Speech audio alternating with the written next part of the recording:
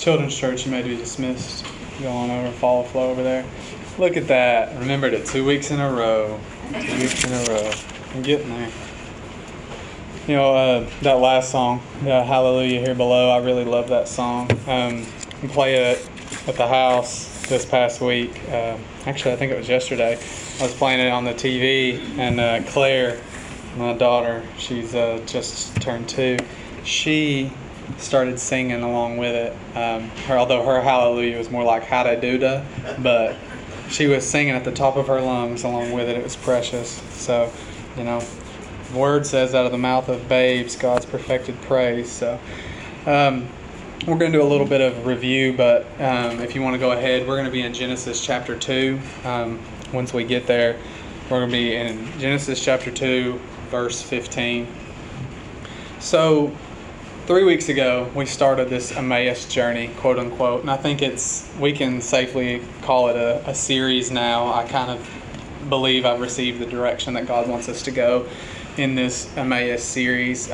Originally, though, we called it a journey because we didn't know exactly how long it was going to be or how many weeks or messages it was going to consist of.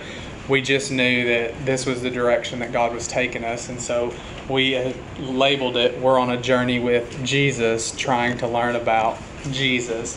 And so we started in Luke 24 with the road to Emmaus, where the 2 disciples were walking and Jesus walked up behind them, and for whatever reason he was concealed before their eyes and started asking them what they were talking about. And they were talking about all the things that had happened in the ministry of Jesus with his death, and you know, they weren't believers in his resurrection yet, and we've seen several verses that indicated that.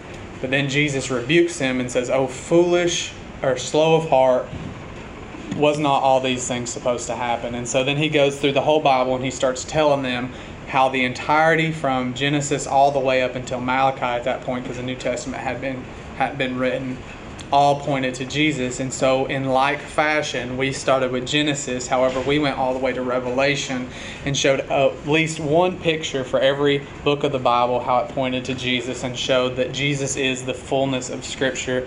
In the volume of the book, it's written of me to do thy will, O God. And so we really looked at that and focused on, okay, Christianity is all about Jesus. It's Jesus Christ plus or minus nothing. And the thing I love so much about the Alliance is even the statement that I have on the website on the front page. It's, since the beginning of our movement, it's been not so much to preach doctrine, but to preach Jesus Christ. That's a quote taken by one of the founders' teams, George Partington, when the Alliance was first catching movement and first getting established. And that's really the spirit of this movement that we've joined in with, the Alliance, this movement that I believe that the church is going to take as an individual church. We're just going to try and make it all about Jesus and give everything to Him. What we preach, what we teach, what we sing about when we're in the street, what we talk to people about, when we're doing outreaches, it's all going to be Jesus oriented. It's not going to be oriented about as far as like a seeker-friendly movement. It's not going to be oriented on a whole bunch of just, you've got to do this, don't do this, you can do this, you probably shouldn't do that.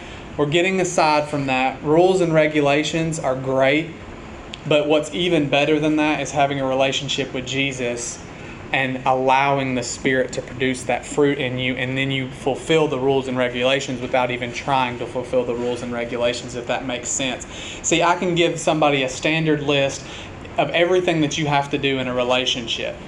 Like, this is the way that you should talk to your spouse. This is the way that you should treat them. This is the way that you guys should do things together. Not saying that I'm going to do that. I'm just saying that you can give a standard list of things that a person should do for their wife or for their husband.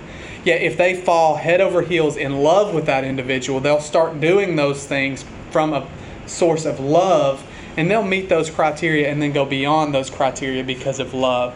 So what I'm focused on, and what I believe that this journey, this Emmaus journey is focused on, is let's just fall in love with Jesus and let the love that we have for Jesus and the love that Jesus has for us produce that in us, so that it starts fulfilling those rules and regulations through us, if that makes sense. So then the second week of our Emmaus journey, we kind of answered the question that we had posed in the first week. Was the Emmaus Road a success or a failure? And we answered it was all. And we went through how was it a success, how was it a failure, and why was it both, and why was it neither? And we answered all of those questions, and I'm not going to do those now. But one of the things that we established was the reason that it was a failure was because they dictated where they stopped. When Jesus made like he would go on, they decided they were going to stop in the inn, and they begged Jesus to stop with them. And we looked at a couple examples in Scripture around the life of Saul, and we realized that as long as Jesus is recognized and acknowledged and worshipped as Lord, the manifestation of His presence will be there. But the moment that we stop recognizing Him as Lord, then we will lose that blessed manifestation of His presence. So for this church and for this body, the one thing that I encourage each one of you to do in your individual lives so that then we can come together and do it corporately is make Jesus the Lord of your life in every area of your life. Not just in your Sunday and Wednesday confessions, and not just when you're around other people that say that they're Christian, but every area of your life, make Jesus Lord. When you look at what you want to wear for the day, when you look at how you want to talk to somebody, how you want to respond to a bad situation, make Jesus the Lord of your life in those situations and channel all of your actions, your words, and your decisions through Jesus being Lord of your life. And then we looked at Jesus being built, the church being built upon the rock, which is Christ, or the rock of the revelation that Jesus Christ is the Son of God, the Messiah. And so we established that picture. Jesus is the foundation that the church is built upon. And I believe that before last Sunday I had received the direction that God wanted to take this journey or this series was that we were going to look at the relationships between Jesus and the church. And there's a few main ones. There's a whole lot of what I call transcendent or abstract relationships between God and the church. Like He's the Savior, the church is the saved. He's the Redeemer, the church is the redeemed. He's God and we're the people. He's the shepherd and we're the sheep. There's a whole bunch of transcendent relationships. But there's a lot of what I call immanent or intimate relationships as well. Like He's the head and we're the body. He's the vine and we're the branches. He's the bridegroom and we're the bride. And so what I want to do, because we laid the foundation that Jesus is the foundation that the church is built upon. He's the chief cornerstone of the temple of God. And then before that, when we first began and He was teaching the disciples on the road to Emmaus, He had that relationship of teacher and student. I wanted to pursue that and look at Him being the groom and us being the bride, and Him being the vine and us being the branches, and look at a few of those and see where that takes us. But last Thursday, I was really weighing heavy on my heart, and a song kept playing in my head, and it says, you can have this whole world, just give me Jesus. You can have this whole world, just give me Jesus. And so I kind of did what I called a water break. We took a break from our journey just for a second to just ask ourselves a question. What do we possess that we idolize above Jesus? And we looked at Philippians 3 and Paul says, whatsoever is gain to me, that I count it as loss, that I might win Christ, that I might attain Christ. And so we asked the question, and the thing that we focused on was, is there anything in our life, anything, not just bad, because we're always willing to give up the bad. We're always willing to give up the sin, the sickness, the debt, the burdens, the bad relationships, the bad friendships, the enemies, the circumstances, the troubles at our job. We're always willing, God, just take that. You can have all of that bad stuff. But whatsoever is gain to me, Paul says, even the stuff that I counted as good, as valuable, as the best of the best, those are the things that I was willing to count as worthless, as loss, so that I might win Christ. To the extent, he goes on to say, that I might know Him and the power of His resurrection, being made conformable to His death and the fellowship of His sufferings and all of that. But he says, that I may know Him. So we really ask the question, is it a career? Is it money? Is it certain relationships? Is there something there that we hold on to that's become an idol in our life that we don't want to give up for Jesus? Because here's the thing, and this is a quote by Charles Spurgeon. He says, if Jesus isn't everything to you, then He's actually nothing to you. And that quote wrecks me and challenges me, because it's the extent of, are you willing to give up everything and anything, no matter what it is, no matter how good it is. And I used a personal example about being pastor and how I am so thankful, and I've worked so hard, and I've prayed so much, and I've fasted, and I've strived to be the pastor of a church and to step out into ministry because I've really wanted that. And now I am able to pastor this church, and I love everyone here. And I gave the disclaimer, God's not telling me to give it up, just for the record. But I said, and the point was, if God came to me and said, I want you to give that up, the thing apart from family, from wife and kids, the thing that is most valuable to me, ministry, and God said, give that up, would I be willing to give that up? Would I actually be willing to give that up? Or is the ministry that I do for God more important to me than my relationship to God? And so that was the challenge for me from a personal perspective. This is the thing outside of my family that I value above anything else, more than money, because I don't care if we struggle. I don't want to struggle, but if we do, it's just part and parcel with the gig. I don't care if we get attacked from all sides, from social standpoints, from sickness standpoints, like we'll deal with that as it comes. But the thing that's most valuable to me is the work that I do for Jesus. Would I be willing to give that up and just serve Him in love and worship Him? And the answer has to be yes, because if Jesus isn't everything to me, then He's not anything to me. And so that was the challenge for last week on our water break. But I realized something, that we've learned from Jesus, we're established on Jesus, and now we have to be consumed by Jesus. It really wasn't a water break at all, but rather it was a very important foundational step for us to really press into this journey. Like, we have to understand who Jesus is in the light of Scripture, and the Holy Spirit has to reveal that to us. We also have to realize that we're built and founded on the foundation that He laid. Paul says, other foundation can no man lay but that which is laid, which is Jesus Christ. But then we also have to realize that we have to be entirely captivated and consumed by Jesus.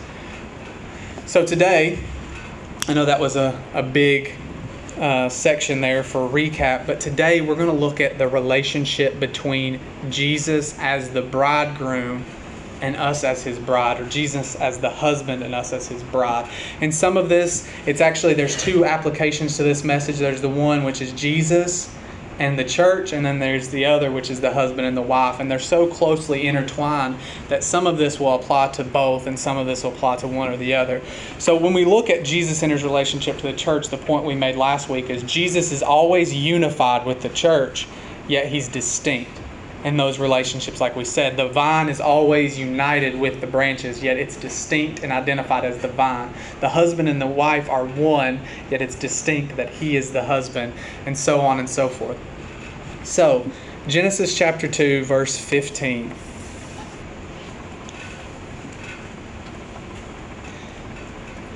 The Lord God took the man and put him in the Garden of Eden to work it and keep it. And the Lord God commanded the man, saying, You may surely eat of every tree of the garden, but of the tree of knowledge of good and evil you shall not eat, for in the day that you eat it you shall surely die.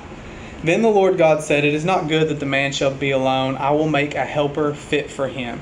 Now out of the ground the Lord God had formed every beast of the field and every bird of the heavens, and brought them to the man to see what he would call them. And whatever the man called every living creature, that was its name. The man gave names to all the livestock and to the birds of the heavens and to every beast of the field. But for Adam there was not found a helper fit for him. So the Lord God caused a deep sleep to fall upon the man, and while he slept, took one of his ribs and closed up its place with flesh. And the rib that the Lord God had taken from the man, He made into a woman and brought her to the man. And then the man said, This at last is bone of my bones and flesh of my flesh. She shall be called woman, because she was taken out of man. Therefore a man shall leave his father and mother and hold fast to his wife, and they shall become one flesh. And the man and his wife were both naked and were not ashamed. Now don't lose that place, because we're going to come back to chapter 3 in just a second. But you guys might remember, some of you were here when I came in December 7th, and I came down and I preached a message to the church, kind of feeling it out, meeting everybody and seeing if you guys would actually want me as pastor and if this was something that my wife and I felt God calling us to. And the message that I preached was actually on this passage, or at least a part of it. It was about the creation of the bride of the church. And I won't preach that message again, but essentially what it was is we looked at the creation of man, of Adam, and how God had taken the dust of the earth and formed it with His hands. He had spoken, "Let us make man in our image," and He breathed into the man. 3-part creation, 3-part being. Then we looked at the coming of Christ and how God forms every fetus in the womb, how the Spirit had overshadowed Mary, and how God had promised through prophets and through the angel Gabriel that the Messiah would come through the Virgin, and specifically through the Virgin Mary. So Christ in His flesh, and His being born in the flesh, because Christ was made in the flesh, but Christ was never created because He's an eternal being. Christ came. So His fleshly making or fashioning of His flesh was identical or parallel to that of Adam.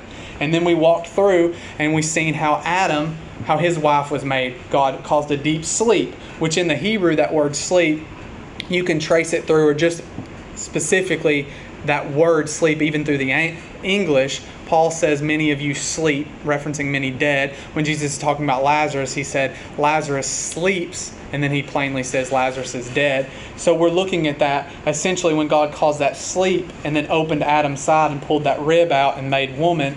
Christ on the cross, the last thing that happened to Him when they were checking, usually they break the legs, and that's how they make sure that the person on the cross is dead.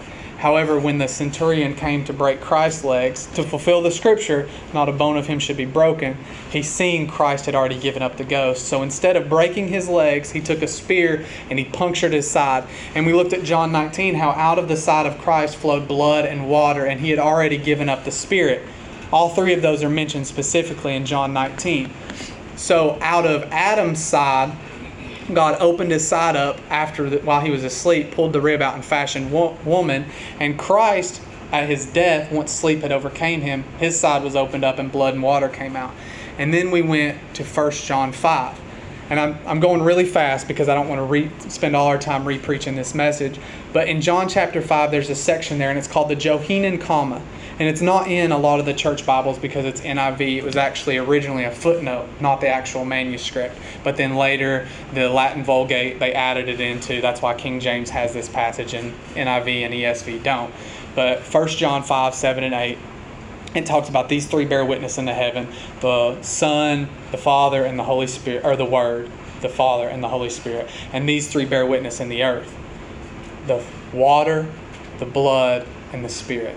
And so when Christ's side was opened up and water and blood flowed out, and He had already given up the Spirit, and the Spirit is in the church, then we realize that what was flowing out of Christ's side was the very things that bear witness in the earth. And what is the church supposed to do but bear witness in the church, or in the earth? So therefore, we can kind of use a little bit of symbolism, a little bit of allegory, and we can follow that through and realize that just as man was created 3 ways, Christ was made, then His side was opened up following the format for Eve's creation. The church was formed from Christ's side, and that was the birthplace of the church. Therefore, because it was bone of bone, flesh of flesh, we can now follow that through and see that Christ, we are essentially bone of His bone and flesh of His flesh. Does that make sense? Because that was really quick. Okay. So now I want to look at verse 3, or chapter 3, verse 1. Now the serpent was more crafty than any other beast of the field that the Lord God had made. And he said to the woman, "Did God actually say, 'You shall not eat of any tree in the garden'?" And the woman said to the serpent, "We may eat of the fruit of the trees in the garden, but God said, 'You shall not eat of the fruit of the tree that is in the midst of the garden, neither shall you touch it, lest you die.' But the serpent then said to the woman, 'You shall not surely die.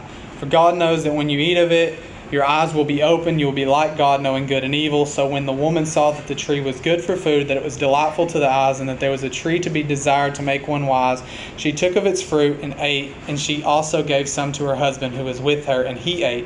And then the eyes of both were opened, and they knew that they were naked. They sewed fig leaves together and made themselves loincloths.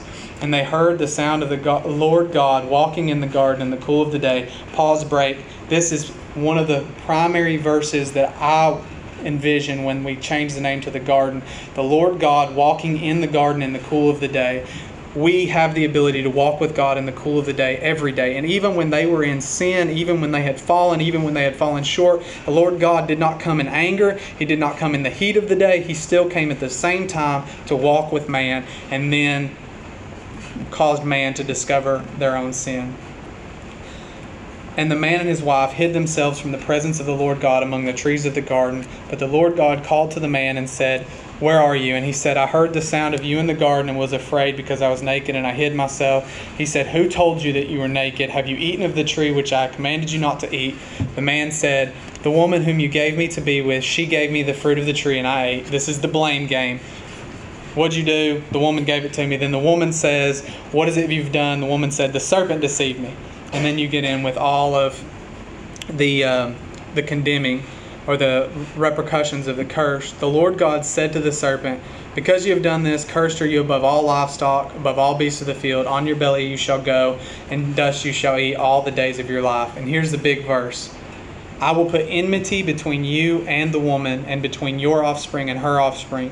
He shall bruise your head, and you shall bruise his heel." This is actually the first prophecy concerning the coming of Christ, is the seed of the woman. Women typically don't have seeds, but the only woman that was ever given a seed was Mary in the coming of Christ, because he had no earthly father. But the point that I want to point out right here with this passage, and I know that was a lot of reading, is the serpent says to the woman, "Has God really said this?" And for so long, we've always preached that the devil knew that he couldn't come at God, so he was going to come at man and sever man's relationship with God. But that's really a byproduct of what he was doing here. The serpent was not coming at man to sever man's relationship with God. The serpent was coming at man to sever man's relationship with his wife, and I can prove it to you.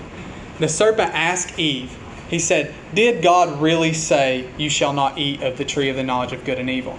Now, ladies, this applies specifically to you. God Almighty in His fullness appears to you in your kitchen or in your living room, so that I don't get misogynistic by saying kitchen. Appears to you in your living room, and God tells you, "This tree, don't eat of it." And then a serpent comes slithering in and says, "Did God really say that?" Ladies, every one of you, I can picture you getting all thug life. "Of course he did. I just watched him say it. I know I'm not supposed to eat of that. Get out of my house. Maybe take a Glock 9. Because I was going to say broom, but that'd be misogynistic again. Maybe take a Glock 9 after the serpent. You're not going to allow someone to put doubt in if you literally just saw God say it. But in the passage, and the reason why I started in Genesis 2:15, because verse 16 it says, "The Lord God commanded the man, saying, you shall surely eat of every tree in the garden, but you can't eat of this one." It never says that God told the woman. So God told the man, Adam. Adam conveyed that message to Eve, and Eve did not hear it specifically from God. So when the serpent came along, he was able to lay a foundation of doubt so that Eve might be able to believe what he was about to propitiate, which was a lie. See, the devil didn't start off with a lie, he started off with doubt. So it's more like this. I'm standing in the backyard. God appears to me and says, "Don't eat of this tree." I'm blown away by the revelation, seeing God. I run in and I tell Faith, "Hey Faith, God just appeared to me. He said we can't eat of this tree." Okay. She believes me, all well and good, super excited about that vision. A month later, snake comes in, and the snake starts talking to her. Or because people have fear of snakes and that kind of thing, a person comes and says, "Let me ask you, did God really say don't eat of that tree?" Because now it's not her revelation from God, but it's what God gave me, and now it's going to be her confidence in me. Not her confidence in God, her confidence in me that I can adequately and sufficiently hear and see from God. Does that make sense? So now it's the woman's dependence upon the man, not the woman's dependence specifically on God, because it went through the man to the woman in this case. Not saying God can't speak directly to women, but what I am saying is in this case he spoke to the man and the man conveyed that message to the woman. So Satan comes and he lays the foundation of doubt saying, did God really say that? So now she's questioning, well, I don't know. Adam said that he did. So now she's running through, well, has Adam always told me the truth? Has he always hit it right on the head? Has he always been 100% right? So now in the little picture that I've painted with faith, this person comes along and says, did God really say that to Aaron? So now she's got to start running through a filter of every time that I've messed up and every time that I've succeeded. Because I have stood up here in other churches and I have said something that I 100% believed was the Word of God. But really it was in another person's interpretation of the Word of God, and I went back and publicly confessed, hey, I got it wrong on that. Because I too am human and I can get it wrong. So now she's got to weigh her confidence in me, like, is this one of his, I believe God told me this, but it's actually my interpretation and not the reality of the Scripture, or is this actually what God said? So it's laying a foundation of doubt between Eve and her husband Adam. So doubt laid the foundation. It preceded the lie. It sets the stage. But that whole stage was set because of Adam's failure. God commanded Adam to keep the garden. Keep doesn't just mean to dress and make the bushes look a certain way. Keep also means to keep what's in, to keep what's out, to protect, to guard. So the serpent really shouldn't have been able to get to Eve and deceive Eve, because Adam really should have been keeping the serpent out. So it was Adam's failure that produced Eve's sin, and Eve's sin was produced by her believing the doubt and allowing the doubt to set the stage, so she bit wholeheartedly into the lie that the enemy set up for her. Now, if you would, I know we've been doing a lot of reading, but we're going to go to Ephesians chapter 5, verse 22. And this is where there's going to be a little bit of crossover.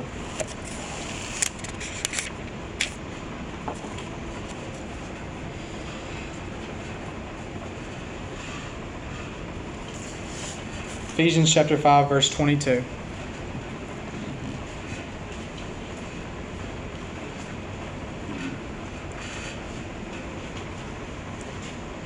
Wives, submit to your own husbands as to the Lord. For the husband is the head of the wife, even as Christ is the head of the church, his body, and is himself its Savior. He's the Savior of the church.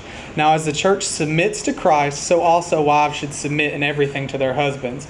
Husbands, love your wives as Christ loved the church and gave himself up for her, that he might sanctify her, having cleansed her by the washing of water with the word, so that he might present the church to himself in splendor, without spot or wrinkle or any such thing, that she might be holy and without blemish. In the same way, husbands should love their wives as their own bodies. He who loves his wife loves himself. For no one ever hated his own flesh, but nourishes it and cherishes it, just as Christ does the church. Because we are members of his body, therefore a man shall leave his father and mother and hold fast to his wife, and the two shall become one flesh. This mystery is profound, and I am saying that it refers to Christ and the church. However, let each one of you love his wife as himself, and let the wife see that she respects her husband. So here's the simple. The husband is supposed to reflect Christ and Christ's nature to the church. The wife is supposed to reflect the church, the ideal, not what the church actually does, because that'd be a disaster. But the church, as it was supposed to be, as it was intended by God, the wife is supposed to reflect that back to her husband as the church should to Christ. It's an intertwining thing. The husband is supposed to love his wife with everything that he has as himself, more than himself, be willing to give his life for his wife as Christ gave his life for the church. The husband is supposed to encourage and help separate her from things of the world. Not saying that she can't do it on her own, but the husband is supposed to play a part. Iron sharpens iron, so one man sharpens another. We are supposed to encourage and sharpen our wife. As a quote from the Alliance Council, one lady said, we are supposed to complete each other, not compete with each other. We are supposed to complete each other. One half of the puzzle. We are supposed to together, just as individually I'm supposed to look like Christ, individually you're supposed to look like Christ. Marriage, together, we should look like Christ. Our unity between me and Faith, or Faith and I, should be a picture of the Christ's unity with the church. It should be indistinguishable. Should be. Husbands are supposed to love their wives. Now, a couple things here, just a couple miscellaneous notes. It said in here, wives, submit to your husbands. That is not talking to the husband and saying, husbands, make your wives submit. It's a direction to wives saying, you submit to your husband. See, a willful submission of a wife to her husband in spiritual things produces a worship to God. A forceful submission from the husband is not submission, it's actually suppression. And that's abuse. We are instructed to love our wives. Love them more than necessarily hating where they may be in that particular moment in time. Wives are supposed to submit to their husbands. Husbands are never supposed to force their wives to submit. They receive their instruction from God. They submit as an act of their obedience and worship to God. Husbands don't force that. Because when a husband does force that, it becomes abuse. And instead of being a woman who is completely founded in God and stable in her marriage and produces an anointing for different areas of ministry, if a husband suppresses his wife, then she becomes morose and just about useless in a lot of areas. And I've seen that happen. I've seen both stages. And I've been flirting with both things at times in my life. Where you're like, well, the Bible says you're not supposed to argue with me. Well, that's really not what the Bible says. But I've been there. I've been at that point like, quit trying to challenge what I think God's telling us to do. And really and truthfully, at that particular time, she heard from God way better than I did. I was so headstrong to make a move and God was telling me to wait, but I was ignoring God, and then I was ignoring my wife, because the truth is, Christ has sovereignty, but Christ always hears the prayers of the church. Our wives are supposed to challenge us, supposed to help us, supposed to encourage us, just like we're supposed to challenge, to encourage, to help sanctify. It's supposed to be iron sharpening iron. Make sense? The wife was taken from the side. She was not taken from the head, so she's not supposed to rule over her husband. And she was not taken from the foot, so he's not supposed to walk all over her. She was taken from the side to show unity, partnership. Now, here's a big one. And this is challenging for everyone in this room, especially for men, because it's challenging for me. So I'm just going to take it that I'm not that bad. It's challenging for all men, and I'm just falling under that all men category instead of saying, well, this challenges me and I'm the only one. I can show you biblically how the church is supposed to go out and reach the lost, how the church is supposed to heal the sick, how the church is supposed to raise the dead, how the church is supposed to cast out demons, how the church is supposed to, how the church is supposed to, how the church is supposed to. I can show you that biblically. Just like I can show you biblically how this is the wife's responsibility, this is the husband's responsibility, this is the wife's responsibility. She's supposed to raise the kids, she's supposed to do this, he's supposed to provide, he's supposed to do this. I can show you all of those things biblically. However, I can also show you biblically that Christ never asked the church to do it on its own. He always empowers the church. He always helps the church. He always encourages the church. Just like we as partners in a marital relationship should never expect, just because it's technically their responsibility, we should never give the entirety of the responsibility to them. We should love one another enough to go above and beyond. See, psychologists talk about marriage and they talk about this give and take, give and take, give and take. I don't believe that. I believe a give and give and give and give, because if you're giving and giving and giving everything that you've got to the relationship, and your spouse is giving and giving and giving and giving everything that they got to a relationship, then you're both going to be receiving all the time, because you're both giving everything that you got. Because if you're in a give and take, then you start keeping score and say, well, I did the laundry, I did the dishes, I got the kids up, I put them to bed, I did this, and what did you do? You did this, this, and this. I did 5, 6 things, and you did 2 or 3 things. We're not 50-50 here. No, it should be give. So, I want to go somewhere, and I know I've been doing a lot of reading, and that's all right. Y'all are tough. Y'all keep reading with me. I'm going to make you guys like reading before this is all said. In 1 Corinthians 13, most beautiful passage, one of the most beautiful passages in the whole Bible. 1 Corinthians 13, verse 4.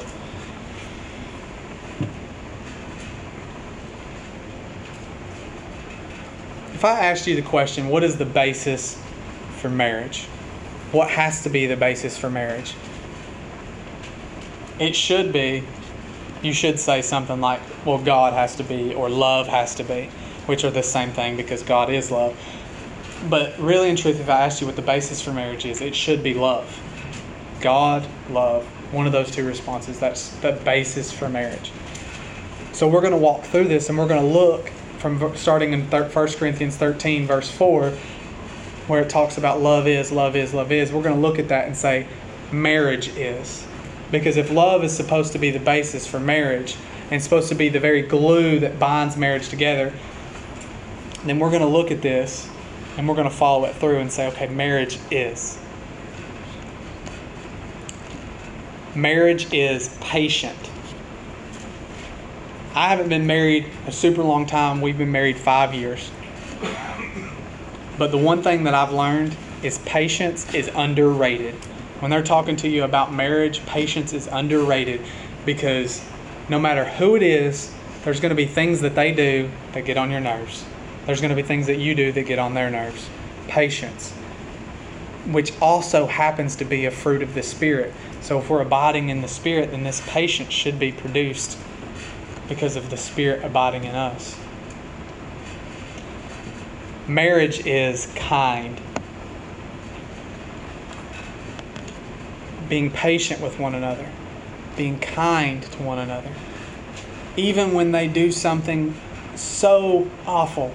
Even if, and she would never do this in a million years, but even if we had $100 in the bank account and we had rent coming up and had no idea how we were going to pay it, the list examples could go on. And she took that $100 and she went and bought us a dinner from Red Lobster and spent $89 and then left a $11 tip and came back and we had nothing in the bank account and she has all this seafood crab. We have a great meal and I'm seething at the top because now I have no idea how we're going to pay rent or our light bill or whatever, and I know that I should be angry.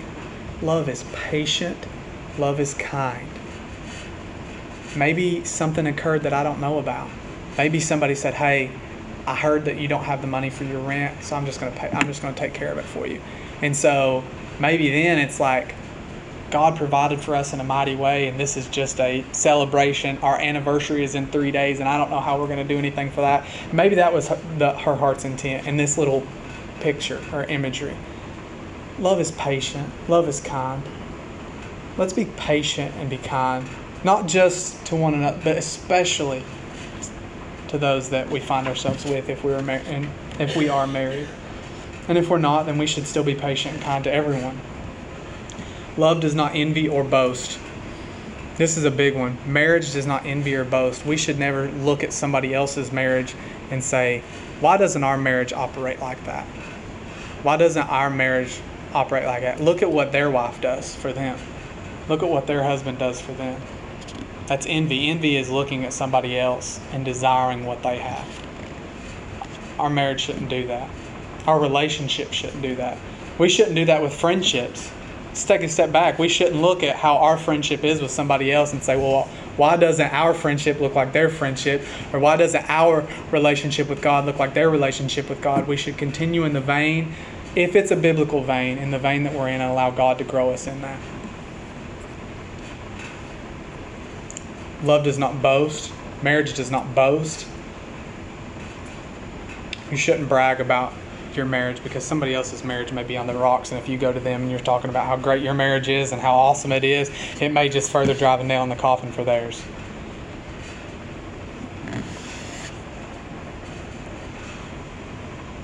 It's not arrogant. It's not rude. It does not insist on its own way. It is not irritable or resentful. It does not rejoice at wrongdoing, but rejoices with the truth.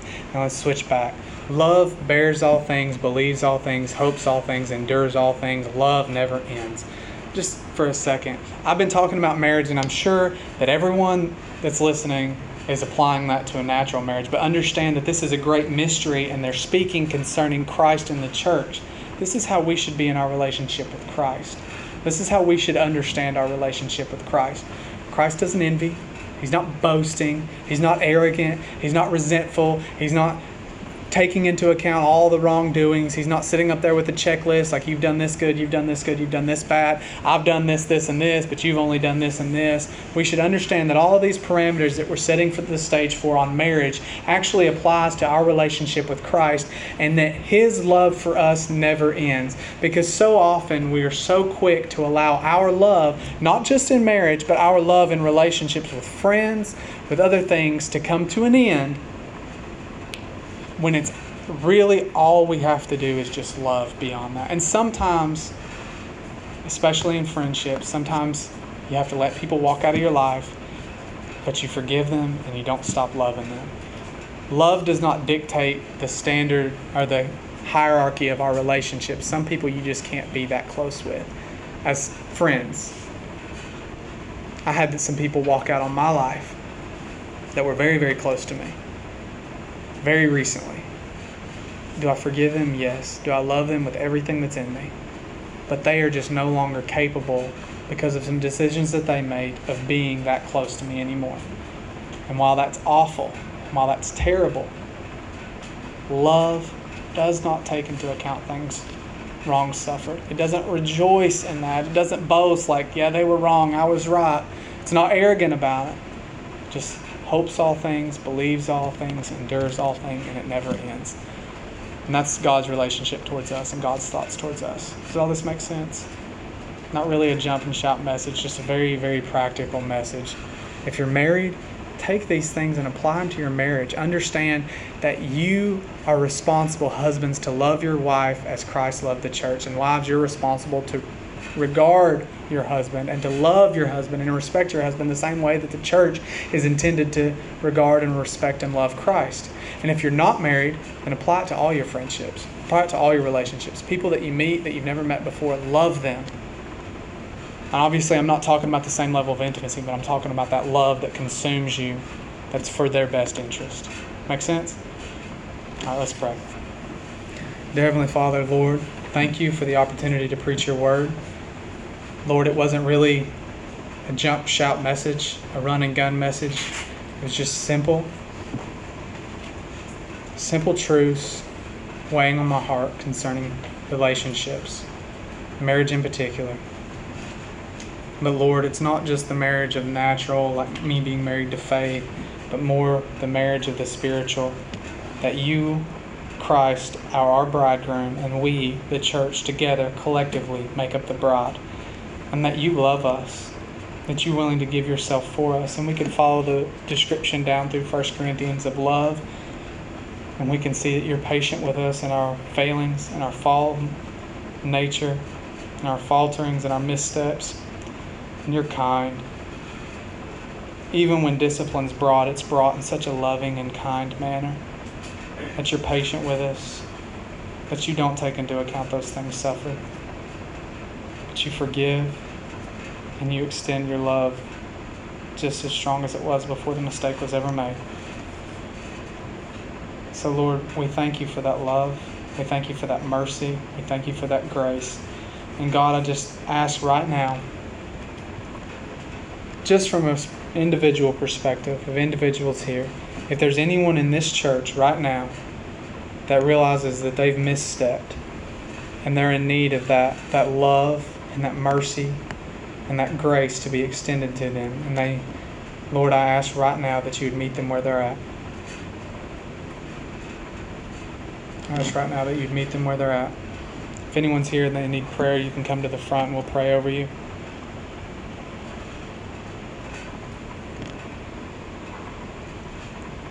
All right, Lord. Thank you, Father. In Jesus' name, amen.